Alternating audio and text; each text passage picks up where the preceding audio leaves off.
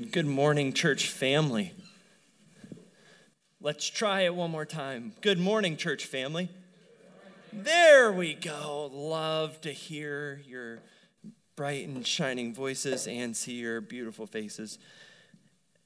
And I hope you know that I am genuinely glad that you're here.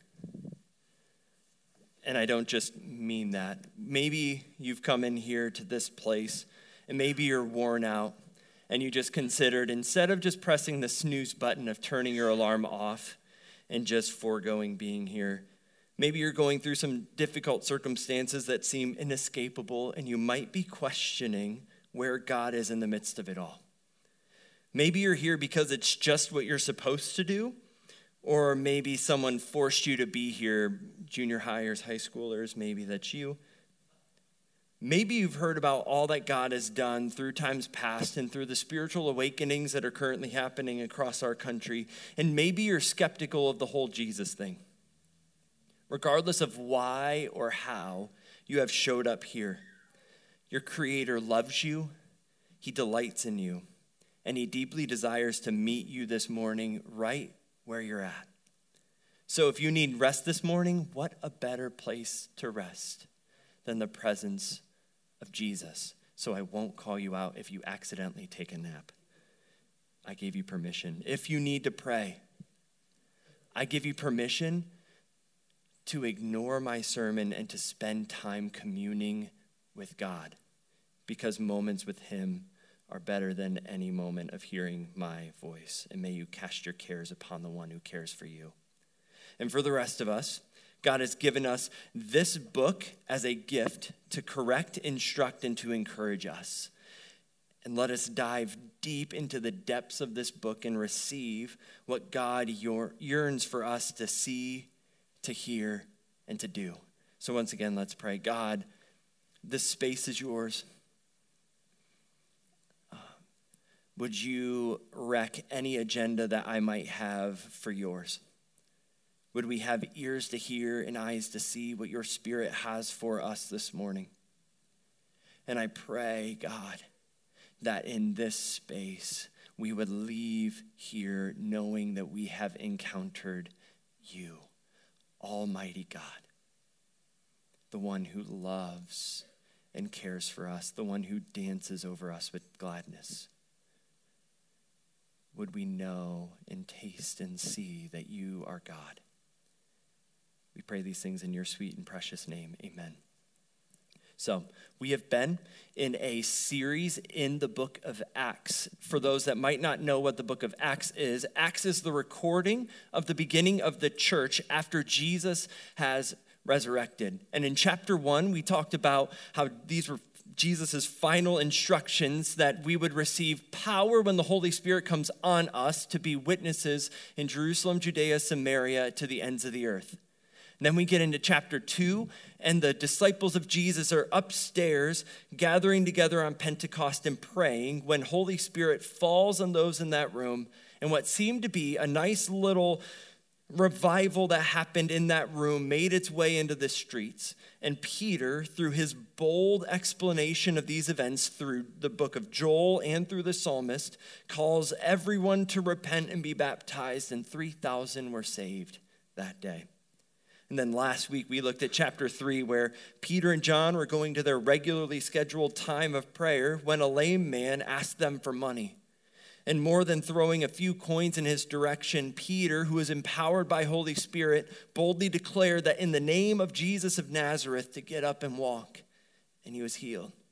The crowds were amazed, and once again, Peter explains everything that happened, gives Old Testament references, and gives another call to repent, and for all who would, to experience seasons of refreshment. Deep breath, we're in chapter 4. So if you have a Bible, let's go to Acts chapter 4, starting in verse 5. If it's a digital Bible, there's forgiveness. If not, there's a paper book in front of you. If you don't have access to a Bible, we are in Acts chapter 4. For our sake, we're going to jump into verse 5. But before we do, just to give some brief context. So the first 4 verses of chapter 4 are after Peter has already declared all of the goodness and why the miracle happened, and it was through the name of Jesus. But yet, some of the religious leaders of the time weren't really keen to that, took Peter and John, took them into custody overnight.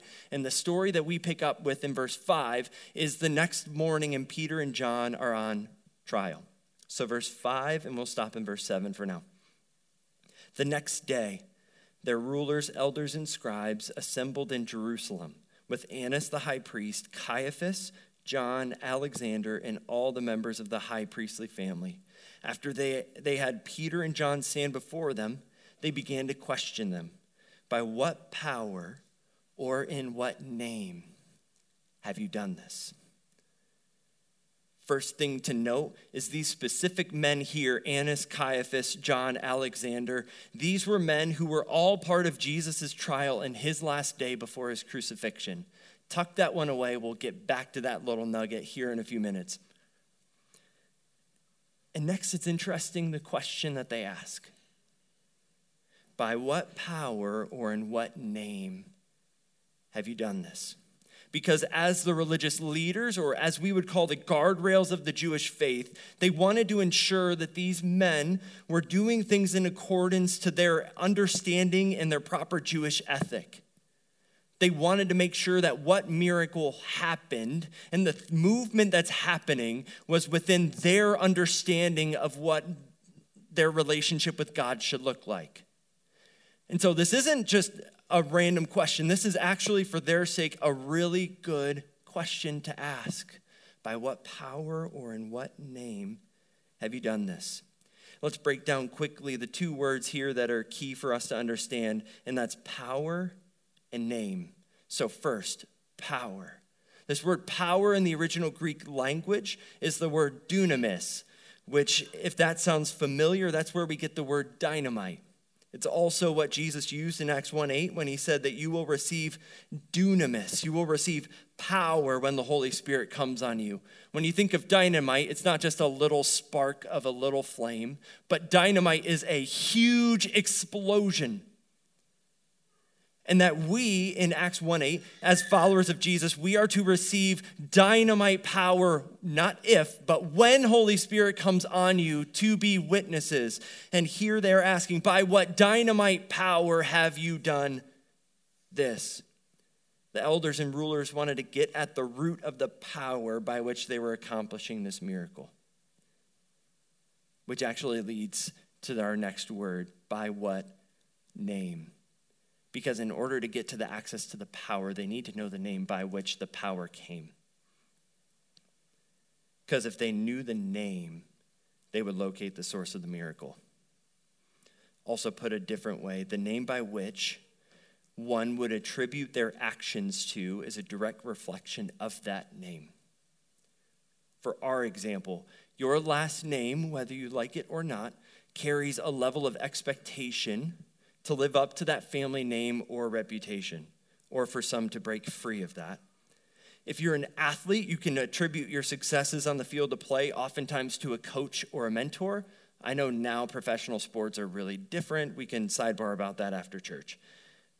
For those that might identify with a particular social movement or religion, and for many of us in this room, we would claim to be followers of Jesus. And by doing so, identifying with the religion of Christianity or by identifying with a different movement, by claiming that name, you are carrying the reputation, ethos, and expectations that are placed underneath that name. Which also means follower of Jesus. When we claim that powerful, beautiful name of Jesus, as Sarah sang just a minute ago, that as we claim that name of Jesus, that there should be something recognizable about the way that you live. The name of Jesus demands for us to live a set-apart life from the ethos of the world around us. And so the religious leaders are asking, by what power or in what name have you done this? Let's look at Peter's answer starting in verse 8. Then Peter was filled with the Holy Spirit and said to them, rulers of the people and elders, if we are being examined today about a good deed done to a disabled man, by what means he was healed, let it be known to all of you and to all the people of Israel that by the name of Jesus Christ of Nazareth, whom you crucified and whom God raised from the dead, by him this man is standing here before you healthy. This Jesus is the stone rejected by you builders, which has become the cornerstone. So he very clearly declares that it is by the name of Jesus that this man was healed. First, it needs to be noted that in verse 8 it says that Peter was filled with the Holy Spirit. That the words that came out of Peter's mouth were not just out of some premeditative doctrinal statement. That Peter, in that moment, as he's facing opposition, is being filled with Holy Spirit, and the words that come out are words that are fueled by God himself. He was filled with the Holy Spirit. Could you imagine just being in Peter's situation?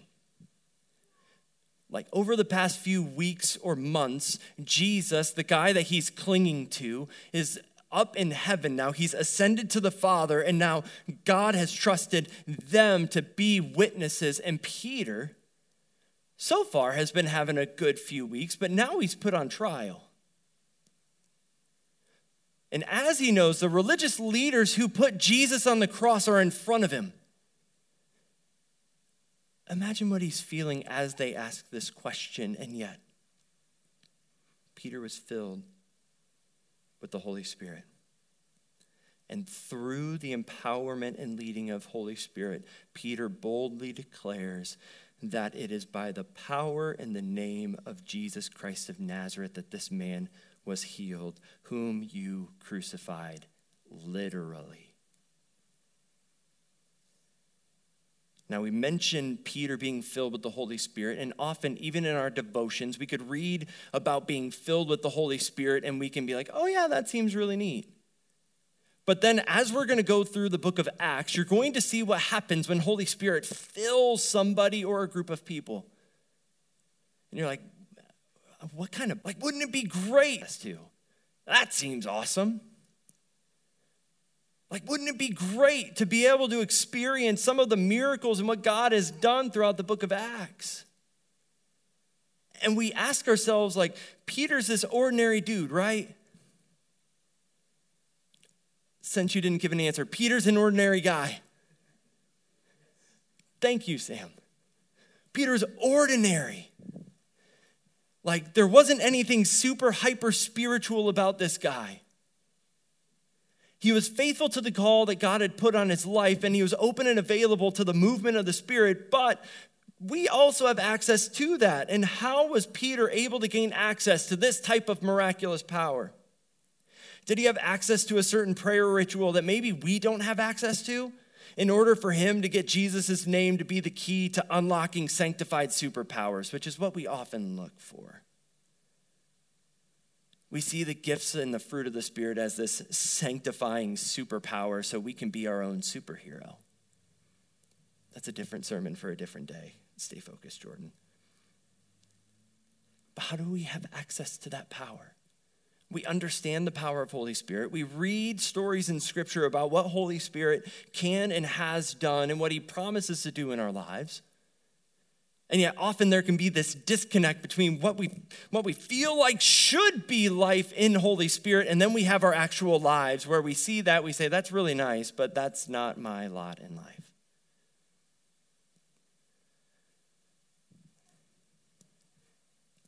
So there's just something about the name of Jesus. When we believe in the name, that something changes. We previously mentioned Acts 1:8 as Jesus' parting words, but we also have another recording of Jesus' parting words in Matthew 28, verses 18 to 20. It's called the Great Commission. Let me read it for you. Jesus came near and said to them, "All authority has been given to me in heaven and on earth. Go, therefore, and make disciples of all nations, baptizing them in the name of the Father, and in the name of the Son, and the name of the Spirit, teaching them to observe everything I have commanded you. And remember, I am with you always. One more time. I am with you always to the end of the age. All authority has been given to who? Jesus. And under that authority, we are called to go, to make disciples, to be his representatives here on earth. And we do so did you catch that? In the name of the Father, in the name of the Son, in the name of the Spirit, as he goes with us. We don't do this mission alone. We have Holy Spirit dwelling within us, and Jesus promises that you will not be left as orphans or left alone, but that you will have the presence of God as you go with you always. And that presence that is with you is not inferior, but the presence that is dwelling within you is the same Spirit that raised Christ from the dead. The same Spirit that promises dunamis power for us to have everything in this life for good things and for godliness. This is not just some tame little kitty cat that we pull out occasionally. Holy Spirit is filled with power. And Holy Spirit is also described as comforter, counselor, advocate. He has the power for that too. Here's just a question. Do you know why we pray in Jesus' name at the end of a prayer? And it's not because it's just sounding like a really good religious way to close out a prayer that we said, you know what? Why don't we just pray in Jesus' name? That seems like a good trick to try to get God to pay attention to our prayers. We pray in Jesus' name because as we do, we invoke the authority by which the name of Jesus brings. John 16:24, Jesus says, "Until now, you have asked for nothing in my name. Ask and you will receive so that your joy may be complete." We pray in the name of Jesus because we recognize his authority over us, that we are clothed in his righteousness. And as we do, and as we boldly approach the throne with confidence, knowing that we will receive grace and mercy in our time of need, we do so under the name of Jesus. Because as we approach the throne, we don't do so with our own feeble works and our useless deeds, but we come as a son or a daughter under the name of Jesus. And as we do, we have the authority of Christ to approach the throne for what we need. And so don't you dare pray, and at the end, when you merely say, "In Jesus' name, amen," pray with some unction. In Jesus' name. The name that every knee will bow and every tongue will confess that he is Lord. That name that defeated the work of the enemy. That name is not just a mere name tag. That name has power and authority. So, child of God, as you pray, pray in the boldness and the authority and the power of Jesus' name, which to me seems like now prayer will begin to have life. And that we'll actually want to pray. To understand that our words as we cry out to God are not falling on deaf ears. That our prayers are not just a mere hope that God might answer, but that we, clothed in his righteousness, boldly approaching the throne of God through Holy Spirit under the authority of Christ, can open ourselves up before God and pray the desires of our hearts and know that God hears and he sees you and he loves you. And that Holy Spirit wants you to pray these things in Jesus' name. I didn't have enough time to mention all the scriptures, but you understand how many times Jesus told his disciples, "Ask and you will receive, knock and the door will be open." We sometimes take that as like, yeah, well, and then we try to doctrinally explain away that Jesus is giving us an invitation to lay bare before him the desires of our hearts. We're called to approach the throne with boldness. Not in a guarantee that God is going to give you everything. Because I need to make this abundantly clear. We do live under the authority of Jesus' name and through the empowerment of Holy Spirit. But that's not a holy formula that equals miracles breaking out whenever we snap our fingers. We have enough human existence to know that that's not the case. But what I'm hopefully making clear is that we have a mandate to lay ourselves down before God, empty ourselves, yielding our whole selves to God, and trusting that the work of the Holy Spirit is good enough to transform our hearts, to lead us in the way everlasting, and to be ambassadors of the here and not yet kingdom of God. We're called to ask under the authority of Jesus. And that is exactly the authority that Peter is operating under. An ordinary man, but extraordinarily filled with, yielded to, and entrusting God. If you still have your scriptures open, let's look at verse 12. So this is Peter's last declaration to this group of the Jewish leadership who had crucified Jesus not many months earlier.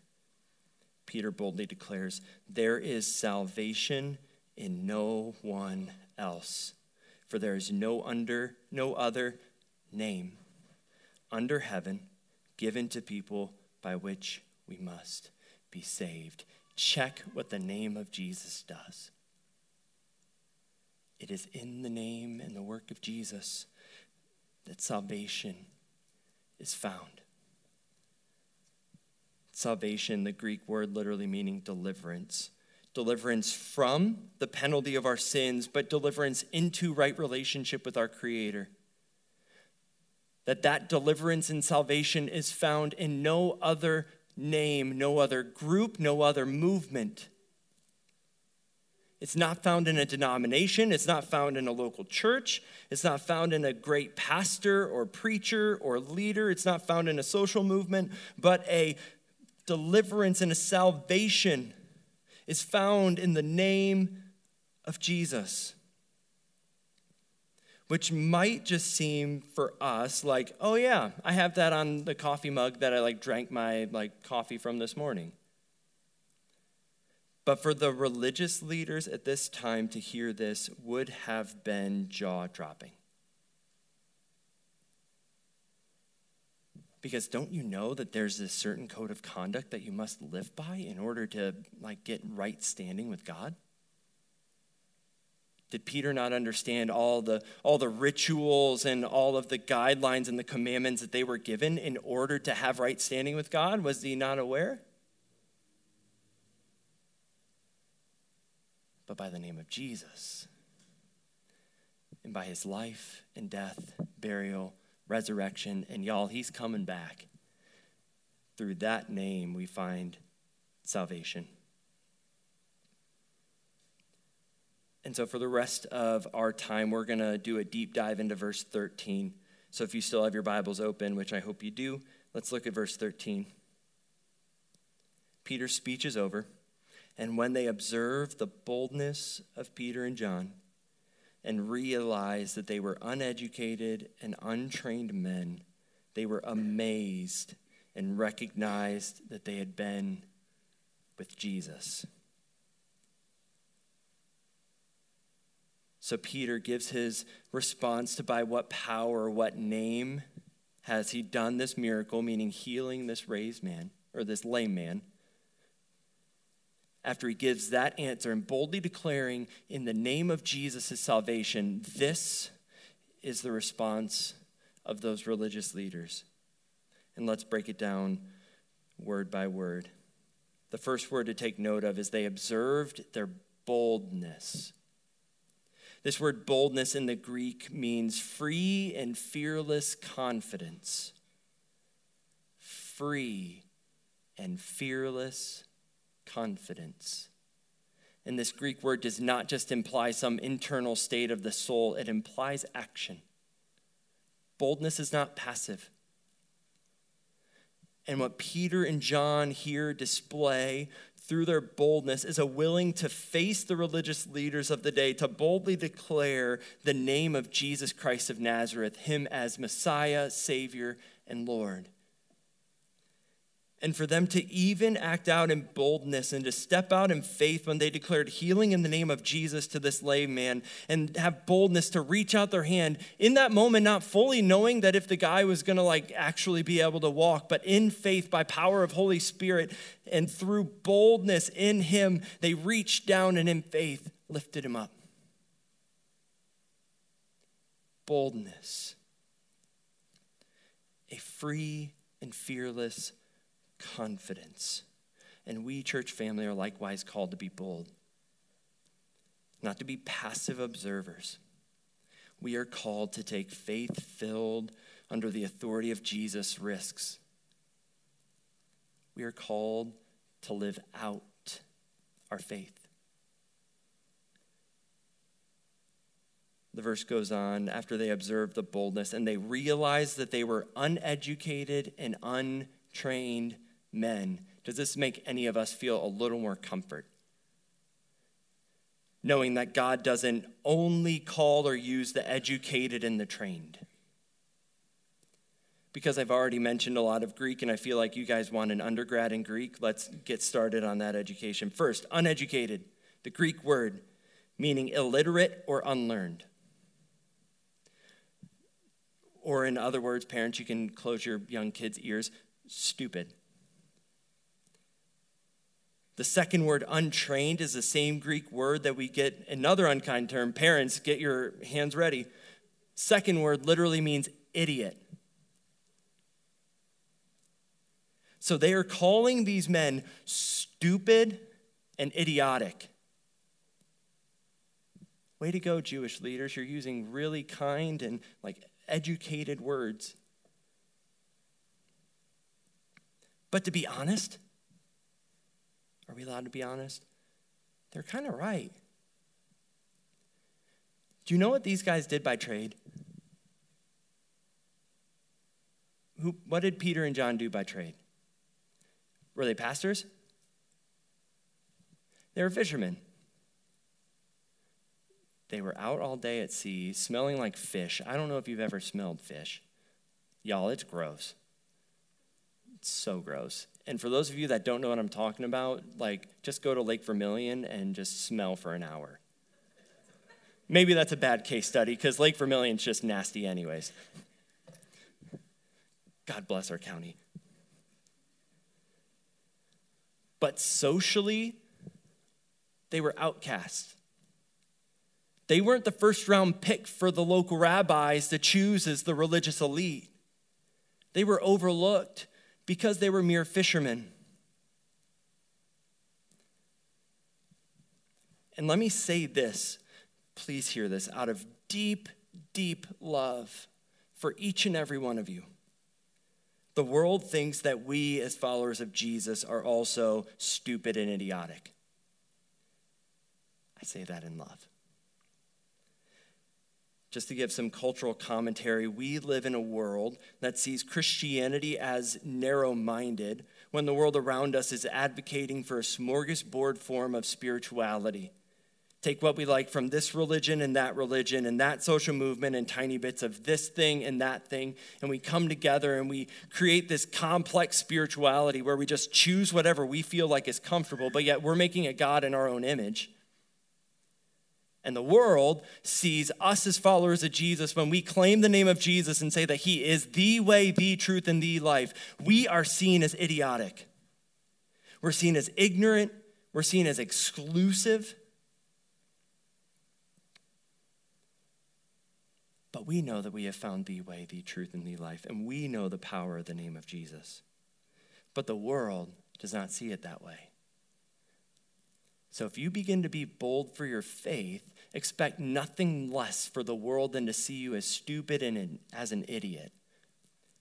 Just to be blunt, because I love you. Also, this verse is not to say that formal education is bad. So if you have a bunch of letters before or after your name, well done. Hopefully you pay off your college debt soon. But to be educated, to be trained is not bad. It doesn't disqualify you from the faith. And even if you don't have all the letters, do deep Bible studies. Learn about deep doctrine of theology. Do search on church history. Do that. But what I am saying is this. You don't have to have 10,000 hours of formal training in order to boldly be used by Jesus. And even if the world sees you as an outcast, or the world sees your occupation as something that you just need to go do your job and leave the whole faith thing aside, but that you can, in whatever you are doing, regardless of your training, regardless of any other outside circumstances, that you can be bold and be used in faith in Jesus to be a light to those around you. Let's keep going in the verse. So they saw they were uneducated and untrained men. Catch this. They were amazed. They were amazed. Why? They had recognized that they had been with Jesus. They had recognized that they had been with Jesus. Remember, I told you to tuck this nugget in your front pocket. Let's bring it back out again. You remember who he's talking to, right? Peter and John are talking to the very people who put Jesus on the cross. They spent a lot of time with Jesus in his last days. They knew how Jesus carried himself. They knew the way that Jesus talked, the way that Jesus responded. They just knew about the character of Jesus. And when they had seen Peter and John, they recognized and saw reflections of the character and person of Jesus in Peter and John. Once again, out of love, let's go there. Can the same be said of us?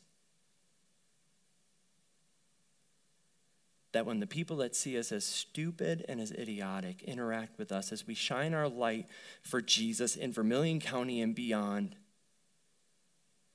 can the same be said about us, that as they examine our lives, as they examine the way that we live, they examine the way that we interact with our mailman, the way that we interact with our coworkers, children, friends, our regular waiter at our favorite dining establishment, do they notice a marked difference in you? That set apartness, where they notice that there's something unique about you.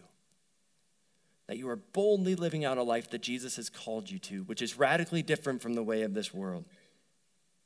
Are we so marked by the presence of Jesus? And the passage continues on. They weren't really happy. Peter and John answer in verse 19 and basically tell them that we're just going to obey God. We're not going to guarantee obedience to you, but we have a God who's worth following and worth serving, and we're going to go after him. And then afterwards, they rebuke them, tell them, like, y'all don't need to be doing your whole Jesus thing, send them out. And then this is where we're going to end, starting in verse 23. After they were released, they went to their own people and reported everything the chief priests and elders had said to them. When they heard this, they raised their voices together to God and said, Master, you are the one who made the heaven, the earth, and the sea, and everything in them. You said through the Holy Spirit by the mouth of our father David, your servant, why do the Gentiles rage and the people plot futile things? The kings of the earth take their stand, and the rulers assemble together against the Lord and against his Messiah.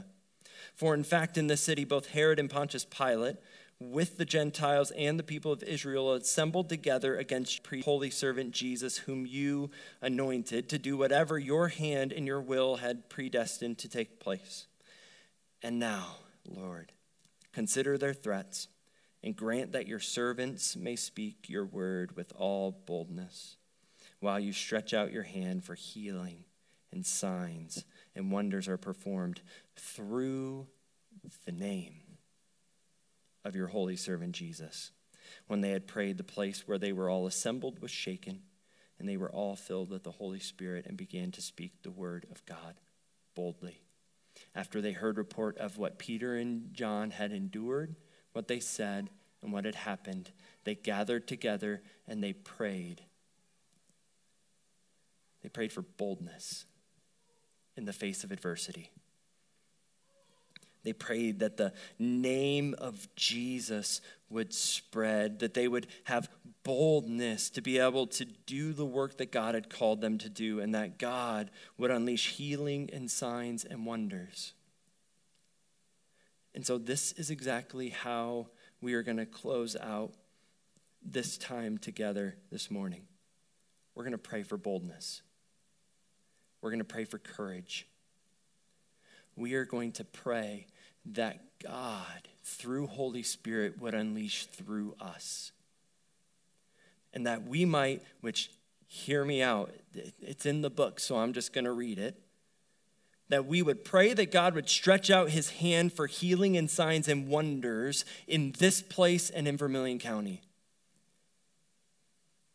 Let's have permission to pray big prayers, pray bold prayers. And so what I would love for us to do, right where you're at, if you want to get into groups, that would be awesome. If you are hyper introverted and that thought is giving you hyper anxiety, you can pray by yourself, that's fine. But I just want to give a little bit of space for us to just pray. Pray for boldness. Pray for your coworker, pray for your classmate, pray for the waiter that you see regularly at your lunch reservation, which is probably coming up pretty soon. Pray for them. Pray that God would give you opportunity and boldness, that Holy Spirit would fill you and would give you the right words to say at the proper time. And who knows? Maybe verse 31 will be true, that as we pray, the place where they were assembled was shaken and everyone was filled with the Holy Spirit. Because if God has done it before, he can do it again. Let's say it again. If God has done it before, he can do it again. Third time, because 3 is a magic number. If God has done it before, he can do it again. Filled with the Spirit, led in faith. Let's pray bold prayers. So I'm going to pray, and then after I pray, I would invite you with whoever's around you or you individually to pray. We'll spend just a little bit of time doing that, and then Sarah and Katrina will lead us in 2 final songs of worship. God, we love you. We are grateful that you did not leave us as orphans, but that you promised us your presence. And that your presence is one that is good and powerful. That your name has the power to heal. Your name has the power to call prodigals home. Your name has the power to set captives free. Your name has the power to unleash revival and awakening in our county and in our country and in our world. God, I pray that as we seek you under the authority of your name, God, I pray that your ear would be open to the cries of your children, and that you would grant to us the desires of our hearts, and that those desires would align with yours. And Holy Spirit, would you do a work that only you can do, that can't be described by a clever church program or a carefully crafted word, but that it would only be defined by and empowered by your Spirit. God, we love you. We're grateful for all that you have done and will do. We pray these things in your name. Amen.